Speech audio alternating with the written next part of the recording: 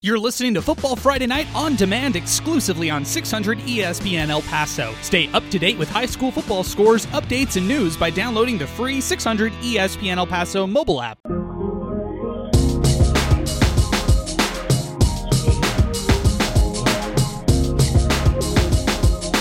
All right, welcome into the second edition of the Football Friday Night podcast on demand. Adrian Broadus along with Alex Nicolas. Alex, we took a break last week. We are back in action. Week 3 is here, and it flew by. We know a lot more about some of these teams across the city of El Paso, a little bit more. I feel like we have a really good grasp on some of these teams. You and I were talking about this off air, and this past week we weren't able to go on air for Football Friday Night because of Chihuahuas baseball, because of UTEP football, which ended up being a big dud over the weekend. But we're back here. We're ready to recap Week 3. How's it going, Alex? And I know you were at 2 big games this past weekend. It's going good, Adrian. Always glad to talk some high school ball with you. 3 weeks in the books pretty much at this point for a majority of our teams here.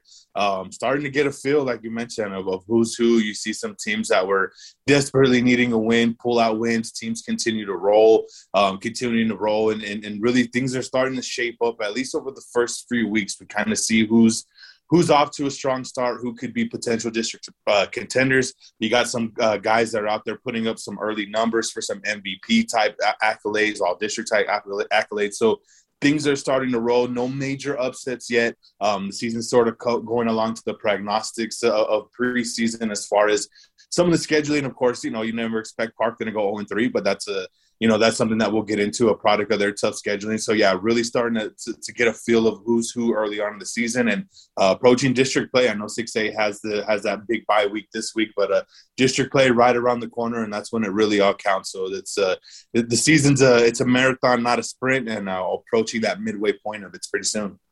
Well, let's get right after it. We have the Week 3 recap. We'll go down some of the games from this past week. We'll also talk some 6A playoff predictions in this one. We'll talk some standouts, of course, preview next week ahead. So let's start from our game of the week this past week. It was Riverside Isleta. In this one, you talk about getting off to a great start. How about the Riverside Rangers and head coach Gary Ricoder and what he's been able to do with this Rangers team? I think right now, what they've been showing us has been beyond impressive. And with a 52-27 victory against Isleta, that's a statement victory right there over your rivals. Running back Jose Guardado, the junior, 634 on the ground, 8 rushing touchdowns against Isleta. He had 3 total touchdowns. I'm just going to throw it at you, Alex. Does Riverside have the 10-0 potential this year? Can they go undefeated? Can they run the table? Because the way that they're looking right now, pretty strong. Oh, there's no doubt about it. Talking to some coaches, off record in their own district. Everybody's on notice with what Riverside has this year. You talk about Speedy Munoz, Jose Guardado, whether it's in the air, whether they're in the backfield. They have a very, very good chemistry. Guardado, went for Bradford 500 yards his first 2 games of the season, and then he goes out and has a quiet 12 carries, 111-yard game. So what you're starting to see now is starting to see their top 2 players really infect their entire team, holding a really explosive, in my opinion, just led a team to just 27 points. I know that game was going back and forth early on, but to see those adjustments, to see their defense really step up, that's what's really more impressive. And hearing Coach Ricoder's interviews after the game, he gave praise to his whole team. You look at the first 2 games, like I mentioned, where Guardado's just putting up ridiculous video game type numbers. And then you see in the game against a 5A foe at that, where he doesn't have to really explode. He just does his job, and everybody else around him really kind of comes through. You're talking about I'm really more talking about the defense. That's what's most impressive to me about Riverside, is that this team does have the bona fide stars, but you see the little things coming together as a team, and that's what's going to make them really, really tough, particularly in their district. And, of course, come playoff time, when you have a defense that can shut down at any point in the game, no matter if you're getting beat up early on in the game, if you can turn that, make those adjustments and turn it around at some point, that can travel. I'm talking about the playoffs. So that's what's more impressive, seeing the way that they were able to handle that game and really turn what I felt early on in that game. I think it was, like I said, it was back and forth, 21, 21, 27, 27. I might be off on that one, but it was really close in the 20s. And then to see Riverside just take it over at that point and stretch that lead to that 45-27 lead when it was pretty much in hand at that point. They won 52-27, but it really speaks to the potential of depth and talent that this 4A team really has in not your typical 4A team, Adrian, that's for sure. Yeah, not at all. And for Riverside, again, I'm looking at their schedule right now, Alex. 2 weeks from Friday, they'll take on Monahans. That's going to be one of those early interesting tests for this Riverside team. That's probably their biggest challenge, though, when you really look at their schedule. I'm looking at it. I look at Alpine. Then they start district play, of course, against San Eli, Fabens, Mountain View, close the season off against Clint. They have a great chance to try to run the table and go undefeated this year, which would be a remarkable accomplishment for this Riverside group.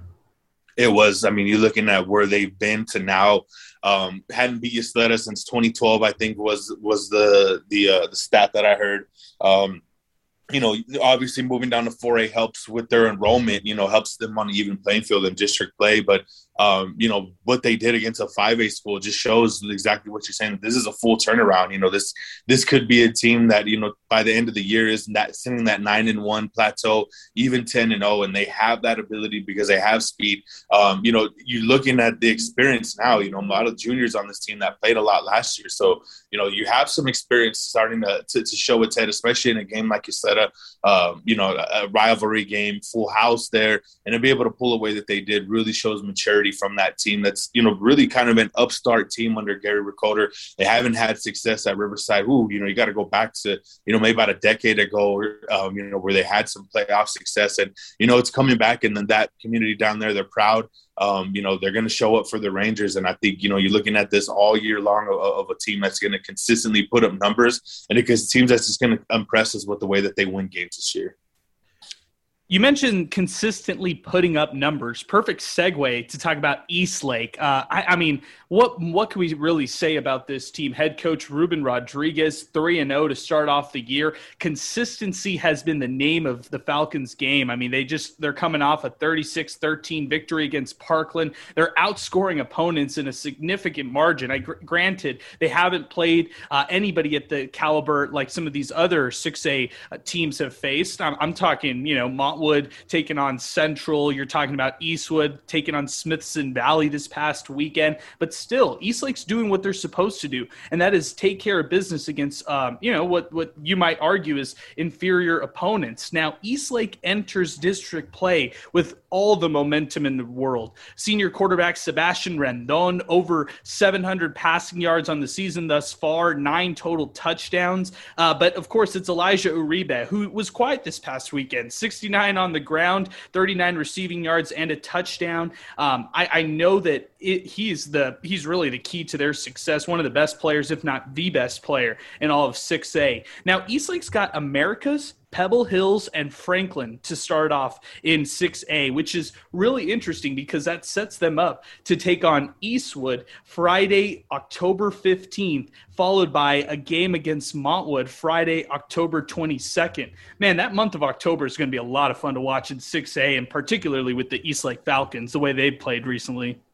And that's where we're really going to find out how real this Eastlake Falcon team is. And even before that Eastwood game, you look at the tough October, starting with Franklin. Franklin looked real good against Andrews last week, and we'll talk about that here in a second. But, that's kind of a murderer's row. When I look at right now who the top 3 teams going into the district schedule, you're looking at Franklin and Eastwood, to me, are right there along with Eastlake, and they play them back to back. And it seems certain, but the dates may be off here on their Mac Prep schedule just a bit, or they have the wrong Franklin on here. That's what it is. They have the Franklin, Texas team from East Texas, but nonetheless, I mean, that is really going to tell us how good this Eastlake team is. And what's been impressive to me is, yes, the offensive numbers. We're seeing Sebastian Rendon really establish himself. He's completed 54% of his passes, exactly 700 yards passing, already 9 touchdowns to 0 interceptions. But on the defensive side, that's what's really been impressive.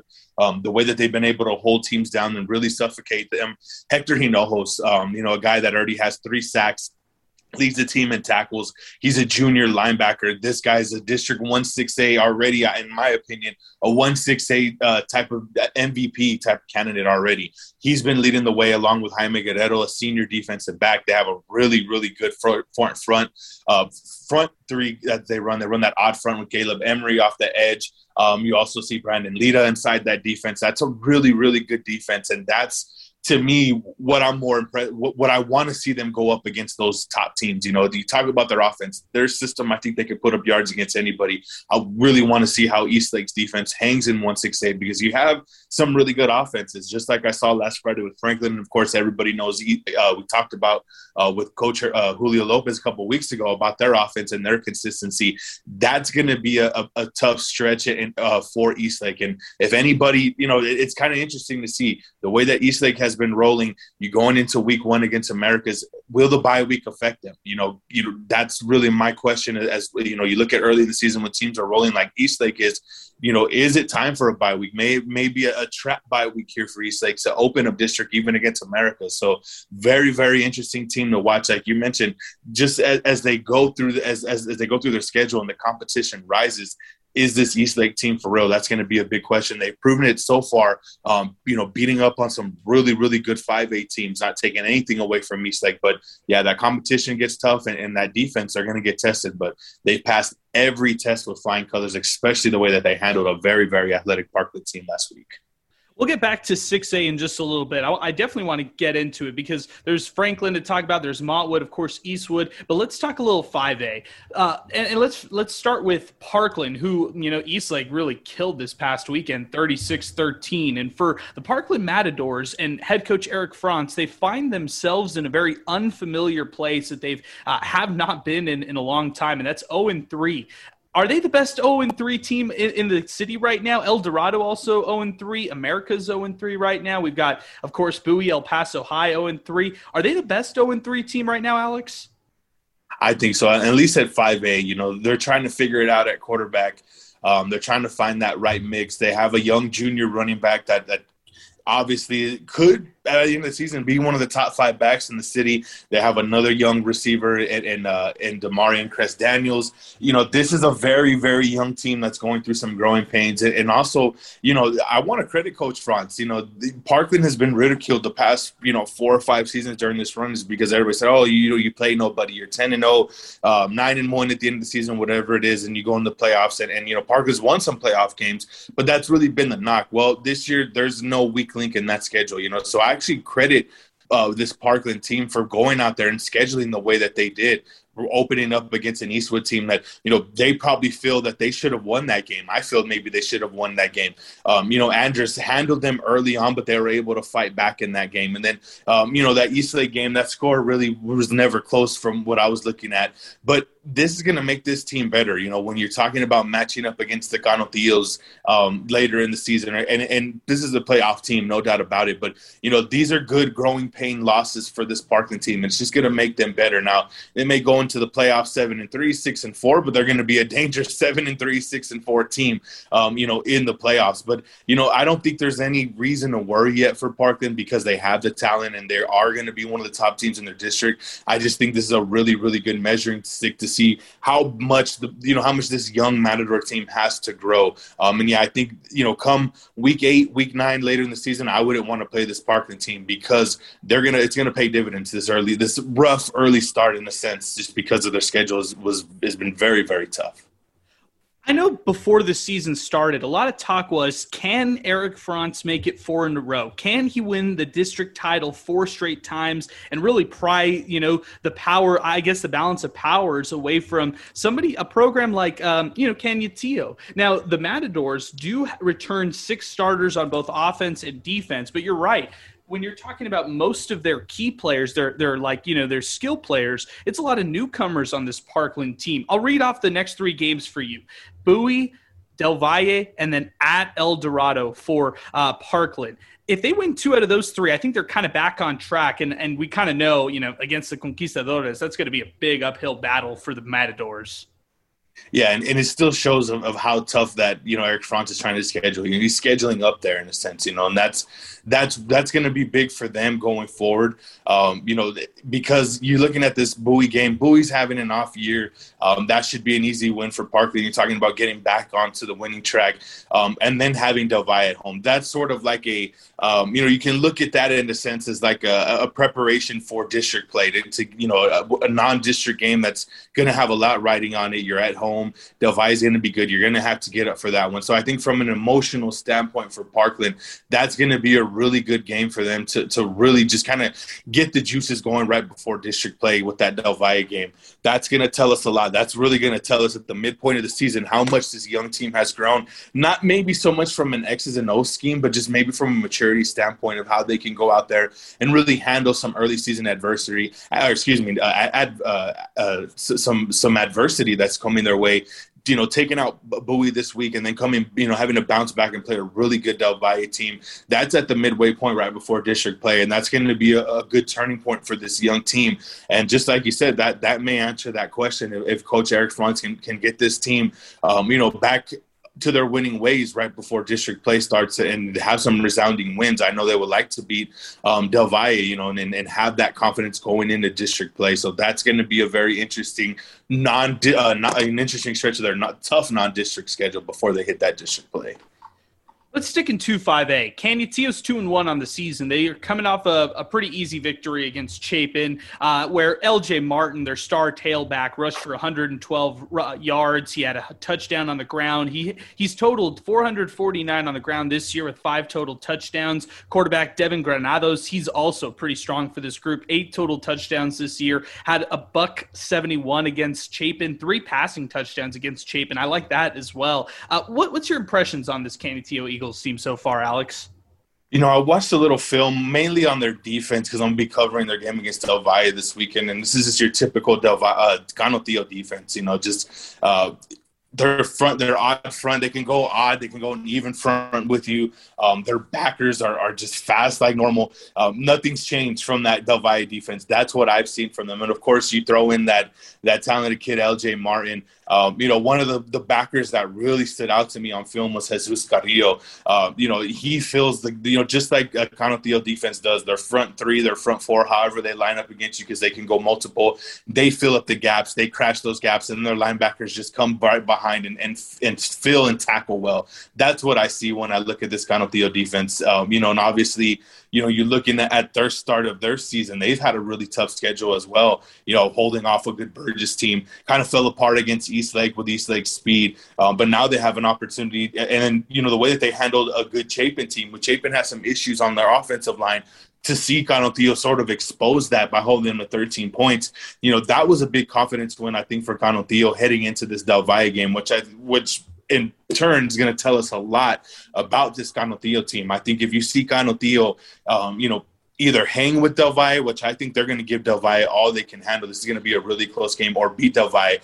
I think they're the clear-on favorites. Parkland's got to prove that. But to me, their defense is really what's going to be key. And I know they lost some guys. I'm interested to talk with Coach Brooks to see how many of their guys got back. I know week 1 they lost a few defensive starters. But, just seeing what they do as far as their team defense, and then the way that LJ Martin is out here just doing what we expected him to do, preseason, averaging 149 yards a game, 6.4 yards per carry. He's going to be a big part of what they're going to do. And then obviously the quarterback, Devin Granados, he's a playmaker. That's something that always adds intrigue to what Canutillo does on offense. If they have somebody that can run that breed option and be a kind of a nice little change of pace to their main back with LJ Martin, I think Devin Granados, keeping him healthy is also a key. But it's going to be a big test for them against Del Valle to see if their defense is up there, to be able to stop an elite runner, like Christian Martinez is for Del Valle.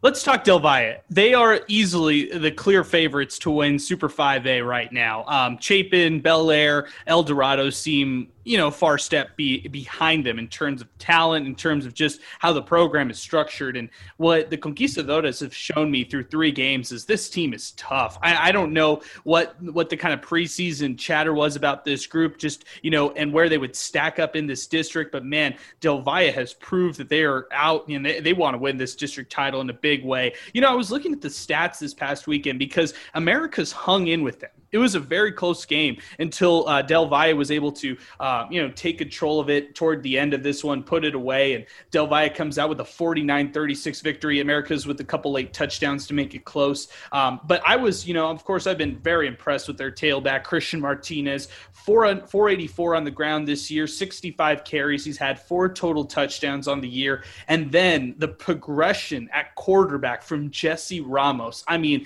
this junior gunslinger, he goes from throwing 35 yards against Coronado, looked like he was way too nervous, maybe looked a little unprepared for that opener, but then he settles into himself against Pebble Hills, throws 135 and 2 touchdowns. But Alex, this past weekend, he throws for 278, 5 passing touchdowns, has a rushing touchdown on the ground for the Conquistadores against Americas. I mean, back-to-back victories over 6A teams for Del Valle. Now they go up against the toughest stretch yet. I mean, they go up against Canutillo on the road, then they've got Parkland on the road in back-to-back weeks. I love it for Del Valle, who's off to a great start. Yeah, that's kudos to head coach Rudy Contreras for really getting this team going early on in the season. You mentioned Jesse Ramos, a guy that's just, to me, a perfect fit for that balanced offense. You're looking at his passing numbers, Del Valle wants to run the ball. So what they're getting out of him is efficient quarterback play, completing 62% of his passes, 7 touchdowns, no interceptions. He doesn't turn the ball over. That is key. And then he can move around a little bit. He averages 5.5 yards per rush, and he's also run for 3 touchdowns. That adds to the dynamic ability of Christian Martinez, who you mentioned. He's averaging 161 yards per game, has gone for over 100 yards in each of his first 3 games. And, oh, by the way, Del Valle's defense has also taken away, has recorded 3 takeaways in the first 3 games as well. So you're seeing it come from both sides of the ball for Del Valle. And not only that, but it seems like they have a little receiving core that they're not just relying on 1 or 2 receivers. When you look at their numbers, they have 2 or 3 guys that can go out there and catch the ball and be consistent and make plays. And I think that's what's going to be key for Del Valle, keeping their offense as multiple as possible. And I think that's a credit to Rudy Contreras really developing his group of guys, and we're starting to see that manifest itself. Now, obviously, district play, for them, district's easy for them. I'm just going to keep it real. Let's just be real. You're looking at how teams have started so far, in that district play. They're the clear-cut favorites. So for Del Valle, the next couple of weeks, it's about staying healthy, continuing to grow, and continue to develop your playmakers. But this week, honestly, in my opinion, this may be their toughest game. I know they have that El Centro team on the road that they're paying back, that came into play. That's right. For, I believe it was South Point that they were supposed to play that year. South Point canceled out, so they were able to pick up Central to come in. So besides that Central game, this Canutillo game, and of course Parkland, back-to-back weeks, big test for Del Valle, obviously on the road as well. Del Valle, this is going to be another one of those weeks where they've already proved themselves. This next 2 weeks is proving themselves as, okay, is this a team that can go out there and again defeat somebody on the road in the playoffs? I think they can. These next 2 weeks are going to tell us how good they can be as far as their playoff prognostications, because they're clearly the best team in Division 115A. El Central. I didn't think we'd get an update from them. I love it. 1-3 on the season. I love that mention right there. And I totally forgot about this game, that they're going to be paying them back. Alex, good call there. It's hiding on their schedule in there. Yeah, it's funny. It's buried in there. Let's shift to 5A, because I know you saw 2 of these, the 2 of these affiliates in this district this past weekend. You saw Burgess, you saw Andress. Give me the takeaways from those 2 teams without revealing too much on Montwood and Franklin. And tell us what you know about those 2 teams early on into the season. Starting with Burgess, Burgess really was sort of exposed as far as their youth at quarterback. Montwood's defensive line really, really dug in, and they were pressuring Andy Rutledge all night long. Their front seven was giving Burgess's offensive line fits. They really couldn't get Tavares Jones going. I think I had him at 187 or something like that, but 90 of those came on a hook and ladder play at the end. So I think they gave it to him passing wise as far as that stat. But Burgess only statted him with 77 yards, which is what I had. He did run for a 90-yard hook and ladder, so they really kept him in a bottle. And Burgess has to find different ways to get their playmakers the ball. That's really going to be a key for Burgess. Their offensive line does sort of worry me, but I still think they're the second best team in that district. Them and Austin, that's going to be a really good game. But they have some talent there with Sean Street. I really like Adam Sierra. He's a sure-handed receiver as well. And then Ray Campos is another receiver that I think can really help them out. But they got to figure out a way to sort of give Rutledge a little bit of time, whether it's sprint outs. I know they like to run that two-back cross set. There may be some play action that they may want to run and get him out of the pocket a little bit. I think it was a learning curve, really for both teams. Even looking at Andrus of how well that they played in the second quarter of that game, where they were down 20-7, and it looked like Franklin was going to run away with it, and Andrus was able to take the lead 21-20. But right before the half, their defense splintered, and Franklin went down the field, scored, and took a 27-21 lead into half, and Andrus just could never recover. But I think for Andrus, it's more of a motivation thing. This team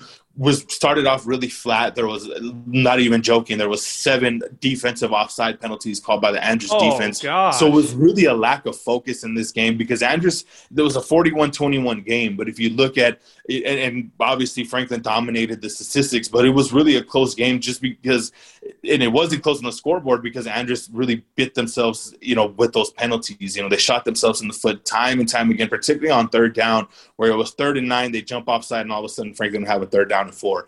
That was really more of a focused thing for Andrus. So it was a wake-up call. I really, really think that this is a loss that maybe this Andrus team sort of needed to sort of ground them. They played 2 really tough games to start off the season, dominated Chapin, dominated Parkland for about, what I would say, about 35 minutes of that game. And then, like I said, they were able to fight back against Franklin. But really, for me, it's a good loss for Andrus to really kind of sit back and look at their team, look at where they need to go. And it's really a focus thing and an energy thing for Andrus. When they're focused and bringing the energy, they're one of the toughest teams to beat in town, like they always are. So it's a good, humbling loss for Andrus before a long district play starts, where they're open up against Bowie. But still impressive numbers that, you're looking at impressive with Andrus is personnel. Malachi Doe, Malcolm Anderson, clearly the favorite out of in 2-5A D2. But yeah, between the years, that's where you're going to see how good this Andrus team could be. And I think this is a good loss for Coach Taylor to really go back and humble the team. Go into the bye week, get some guys healthy, and come on, getting ready for district play there.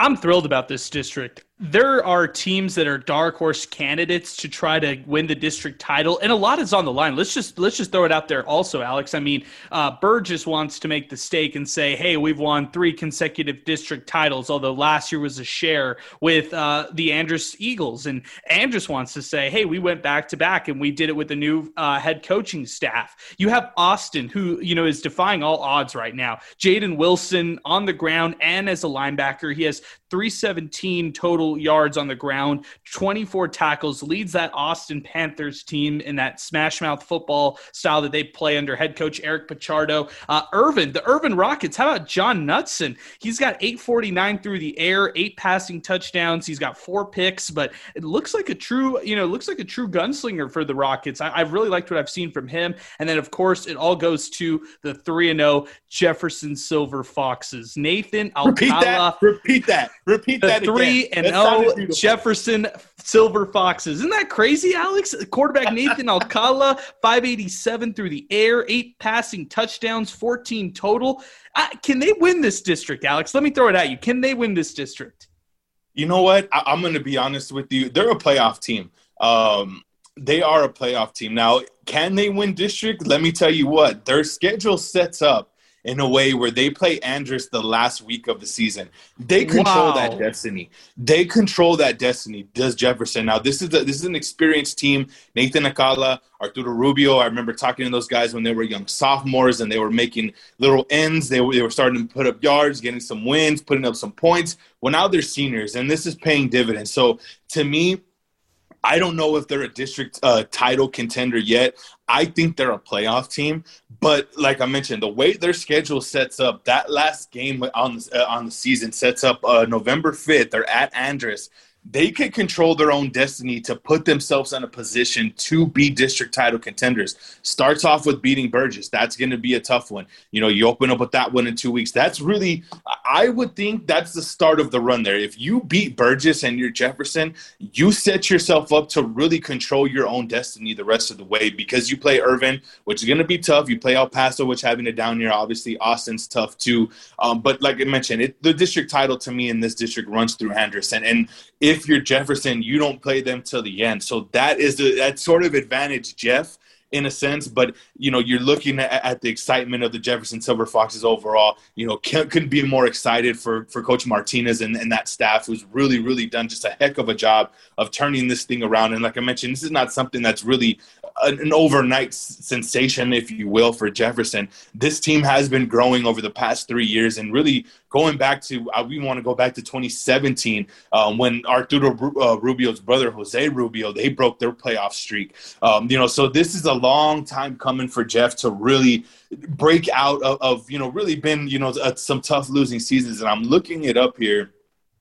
The last time Jefferson was 500 or better, you got to go back to 2007 when they went 5-5. So they have a chance to break some 14-year history. And then going back a little bit even deeper, they haven't had a winning record since 2005. So this is definitely some unfamiliar territory for the Foxes, but so glad that they're able to continue their run that they've had over the past couple of years with Coach Martinez. And I think this year's the year that you'll see a Jefferson team finish above 500 for sure.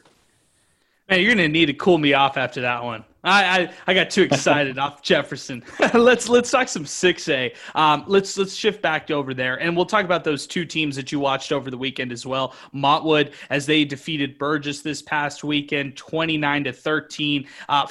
The Franklin Cougars, who get their first victory of the year, 41-21 against Andress. I got two questions for you for both these games. First off, with Yamil Oaxaca, is he the best wide receiver in the city right now? And then for Franklin, do they need their powerful running back in Stephen Powers? Do they still need him moving forward? What were your assessments on both teams for Montwood and Franklin, Alex? Looking at Montwood, I mean, Oaxaca's the real deal. Just affects the game in a lot of different ways. You have to account for him. It was funny because I was after the end of the game, I went down to the field and kind of was around the handshake with both teams. And, Burgess guys were like, where's Yamo at? Where's Yamo at? Every team, whether it's the beginning of the game, the end of the game, they're trying to identify number 2 from Montwood. So he's a big player, had another 100-yard games. I think I had him like at 107, 9 catches, 100, another touchdown in that game. He's the real deal. But, for Montwood, they got to develop some other weapons. I know Diego's been out, his brother Diego Oaxaca. That's going to be a big key for Montwood as far as their offense is developing weapons outside of Yamil Oaxaca, because there's going to be some teams that are going to bracket them. They're going to bring help. They're going to double team. They're going to bring that safety over the top. They're going to do things to try to take him away. So for Coach, Coach Fama, he used that offensive staff. I know they hired Coach Stella, that was over there at El Dorado. That's right. They're going to have to get real creative as far as what they're going to do offensively. I like that running back, Isaiah Claudio. You can tell he's a little young as far as his decision making, as a runner, but he's really explosive as well. I think he's going to develop well as the season goes along. But yeah, Yamil is the real deal. I just think they got to find some other weapons around him, and they have some bodies there. They have some athletes. I know Diego Oaxaca was in a sling, so hopefully that's not too much of a prolonged injury, and they get him back, because I know he makes a big difference. They can move him all around their offense just like they do Yamil. But yeah, I was more impressed though with Montwood's defense. Their front seven looked very, very good against, a pretty tough to prepare for Burgess defense. And Ivan Rangel went over there he went from Del Valle to Hanks to Montwood. So that hire is starting to pay dividends. Want to shout out out Caleb Montes, the middle linebacker, had a big interception in that game, leads the team in tackles. He's a very, very talented part of that defense, experienced player. He's a senior. He's a big part of what they did against Burgess last week. So, that's going to be an interesting team to watch grow. To your Franklin question, with Stephen Powers being out, as far as what I'm looking at, as far as their team overall, I think where they're going to need Stephen Powers is more on that defensive side. You're looking at Shea Smith, who to me is more built as a safety. They had him in the box playing linebacker last week. No way. That's going to be interesting to see. They need him for depth. And in my opinion, they really need him for depth. Talking with the coaches, it is an injury. They're hoping that he's back in the next couple of weeks.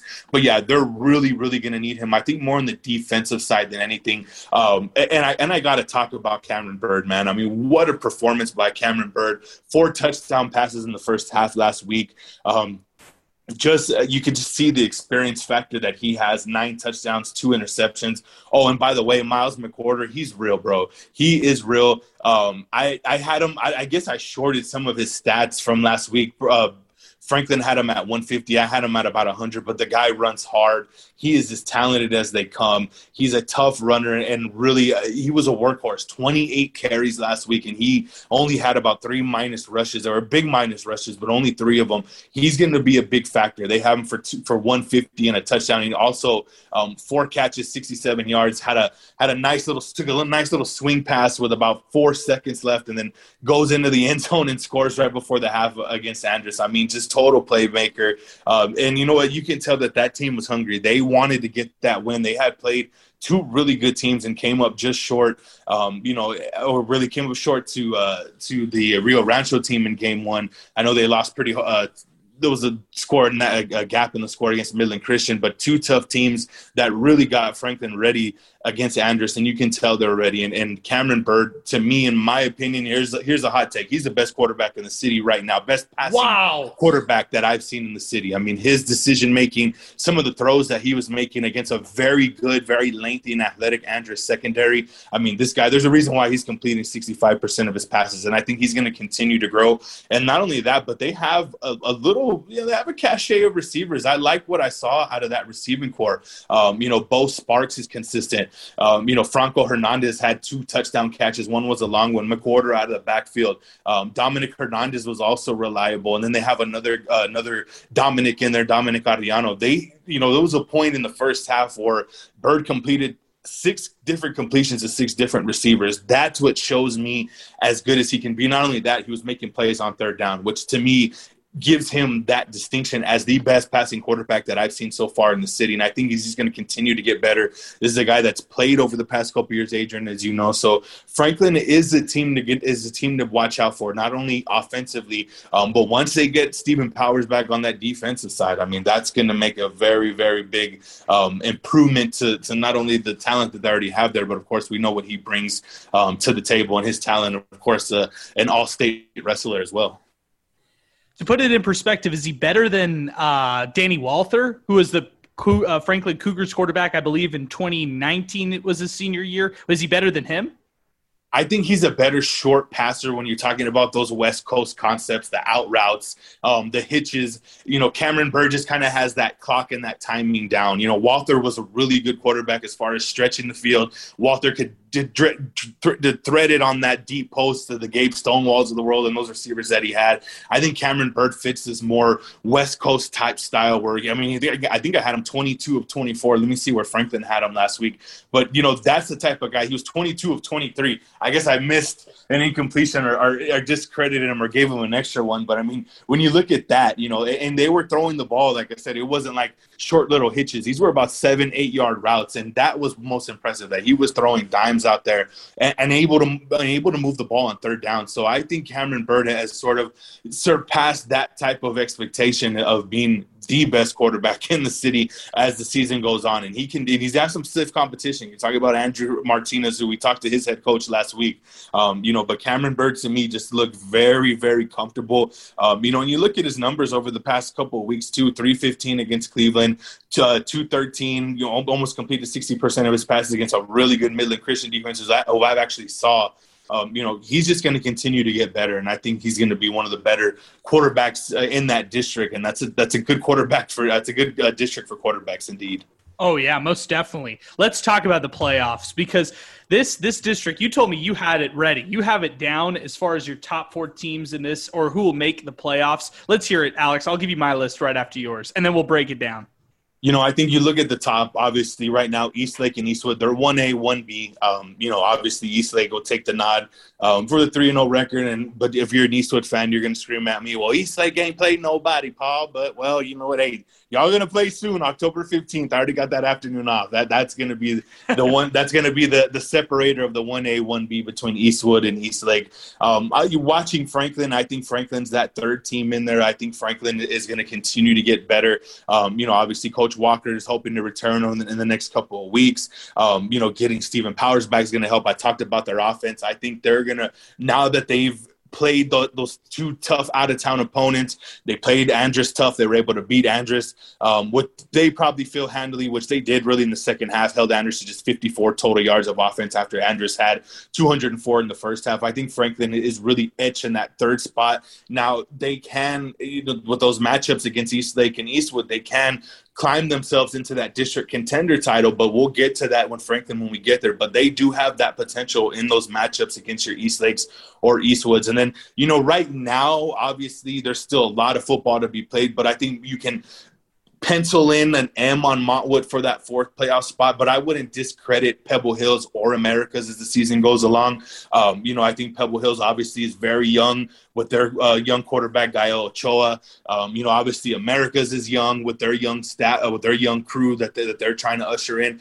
They can possibly challenge Montwood for that 4th playoff spot, but right now, if the season ended today and I had to pick 4 playoff teams, it would be Eastlake, Eastwood, Montwood.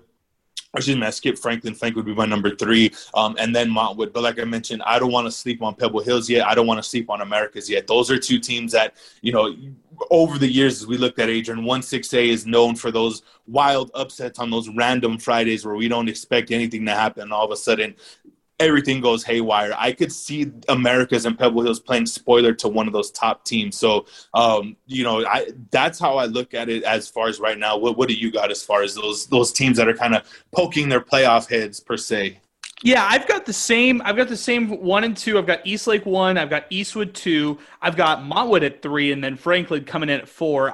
Here's my argument against Americas and Pebble Hills. I feel like for Americas, they're just a year or 2 away. They've got so many young pieces on their team. I like what they're doing, and I agree with you. I think they play spoiler in some of these games. I feel like they could either upset Eastlake in that first game coming out of 6A. They could take a game from Franklin or maybe from Montwood and play spoiler to one of those teams. For Pebble Hills, man, I just don't know if they're there yet. And it's a little unfortunate because I know the turnover's high there. I know that they're really trying to get things going, and I know that they want to get back into the playoffs with that head coaching staff. I really like Mark Torres. I think he's a great person. I just don't know about this team, Alex. They're kind of young, and then we've had this discussion with Pebble Hills over the years, like, oh, they're kind of young, and then over the offseason, unfortunately, they'll lose a couple guys, not to any problem of their own, but they get a lot of military guys. They pull a lot of that military family audience over at Pebble Hills. So I'm not sure about them. And of course, I'm pretty confident that Eastlake, Eastwood will be 1A, 1B. My question is, what if we see one of these teams have 2 losses in their column, especially when it comes to district play? Like, what if district play is just an absolute gauntlet to try to get to the top seed overall? And that's what could happen when you're talking about Eastlake, Eastwood, Franklin, and even Montwood. If Montwood's defense can stay healthy and continue to get better, you're talking about those 3 teams really or those 4 teams sort of beating up on each other. Like, and it's happened. That's 1-6A is known statewide to have some parity throughout. And I think that's what you can see in that October 15th matchup between Eastlake and Eastwood.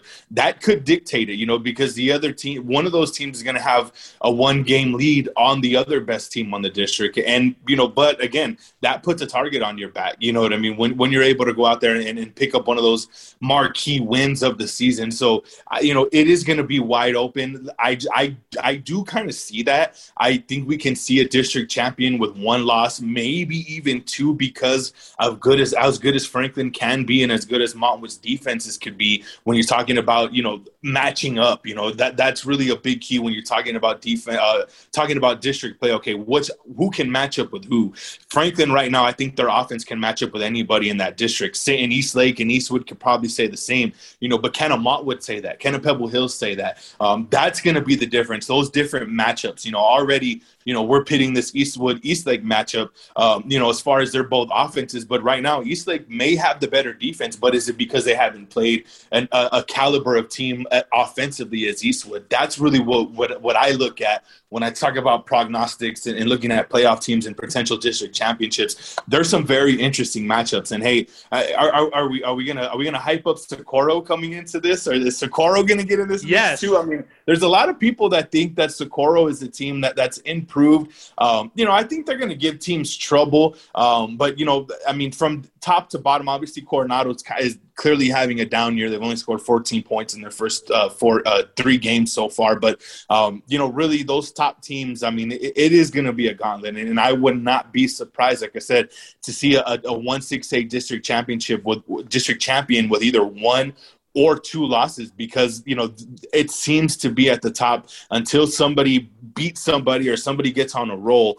That's how I see it. I think it's going to be a very, very tight race each week between Eastlake, Eastwood, Franklin, and on the outside looking in, Montwood too. You can't discredit them, even though, like I said, they got to develop a little bit more weapons on offense. Talking about those matchups that we're talking about, but I really like where we're at going with Eastwood, Eastlake, and like I said, Franklin. Man, I was impressed with Miles McWhorter, and if they get Stephen Powers back, that's a team that's gonna have a say in the district title. I think they're gonna play all those top teams very, very tough this year. Turning the page, looking over to next week, just 2 games to really highlight. A lot of teams off next week because of the bye week. First game, I want to get your predictions from this one, Alex. Ysleta Jefferson. Great matchup for this week. And this will be week 4 here in the El Paso Texas high school football scene. Ysleta taking on Jefferson. Who you got in this one, Alex? I'm going to take the Foxes, and this is why. And this is a credit to Coach Tony Martinez. I think, in my opinion, that the Jefferson Silver Foxes have learned to win ball games. That's a big process, man. Growing a program, you're talking about going on the road in back-to-back weeks to start off the season, beating Alpine on the road. I don't care what division Alpine is. You got to go on the road and beat a team the way that they beat Alpine. Then you go on the road and beat Sanelli. I know Sanelli's down, but again, you have to go on the road and do that. And then at home, beating a team, Bel Air, who's in a higher district than you as far as enrollment, and you beat them pretty handily. I think it's safe to say this group of Jefferson Silver Foxes has learned to win. Now, looking at Ysleta's side of it, that's a tough loss to bounce back with. I know that they probably took that one hard. I know that was a rivalry game that took a lot out of them. Jefferson's at home again, so I like the Foxes at home. I think it's going to be a very, very close game. But, like I mentioned, my whole thing about Jefferson this year is this team knows how to win. I'm not going to get technical with what they do on offense. They have a versatile offense. They can throw the ball with you with Alcala. Alcala can run the ball over. They can hand it to Arturo Rubio. Their defense depth is going to be a problem for them later on in district play, but right now it doesn't seem like it's a problem at all. I mean, that defense is playing very, very well. I think every loss Jefferson or every win Jefferson's going to have this year, we're going to label it as an upset. But I think in that locker room, those guys expect to win. They know how to win. And I think we're going to see another quote-unquote upset this week. Could be another shootout, but I think I'll take the Foxes on this one. That Coach Martinez has them boys in the South Side rolling. Do the South Side. Yes, that's right. I'm going with you. I'm going with the Foxes. I think they win this one against Ysleta, and I think it's going to be a close game. I think Ysleta, if what we saw from last week in that Riverside loss is that they'll hang with you, they'll hang with teams. This one will be a very competitive matchup. I like Jefferson in a close one. And then the game of the week, you'll be at this one, Del Valle versus Cañetillo. We alluded to it earlier here on the podcast, but who you got in this one, Alex? Man, the old 2-5A rivalry, Del Valle and Canutillo. I'm going to go with Del Valle in this one, but it's going to be a slobber knocker. This is going to be just like it always is when Del Valle and Canutillo would battle it out for that district title or the playoff positioning when Coach Perales was there. It could be a high-scoring game, but I think both defenses will step up. It's going to be obviously two very talented tailbacks going at it. But I think edge Del Valle just because of the edge they've played with so far this year. But hey, anything can happen on the blue turf out there, man. So but I really think it's going to be a close game. This one's hard to pick. I'll take Del Valle with the star power with Christian Martinez and that quarterback that's impressive, that's been improving as well. But that's a tougher one to pick. But I'll give it to Del Valle. I'm excited for that one. Wouldn't be surprised though if Canutillo comes out and pulls that one out, especially in a close game. That's just going to make both teams better. That's why you schedule those games. So shout out to Coach Brooks and Coach Contreras. Going to be an entertaining one out there on the far west side on the blue turf over there at Canutillo.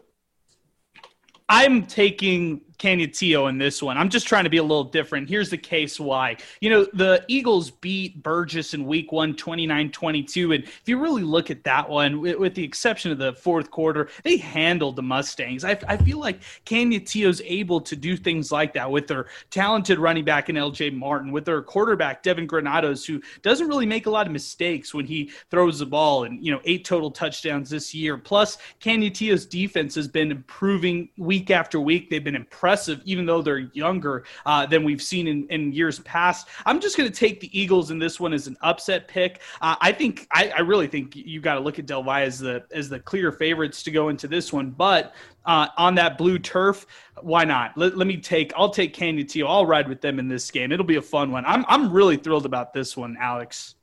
Yeah, this is going to be a really good game. Like you said, a lot of teams off. All the 6As are off.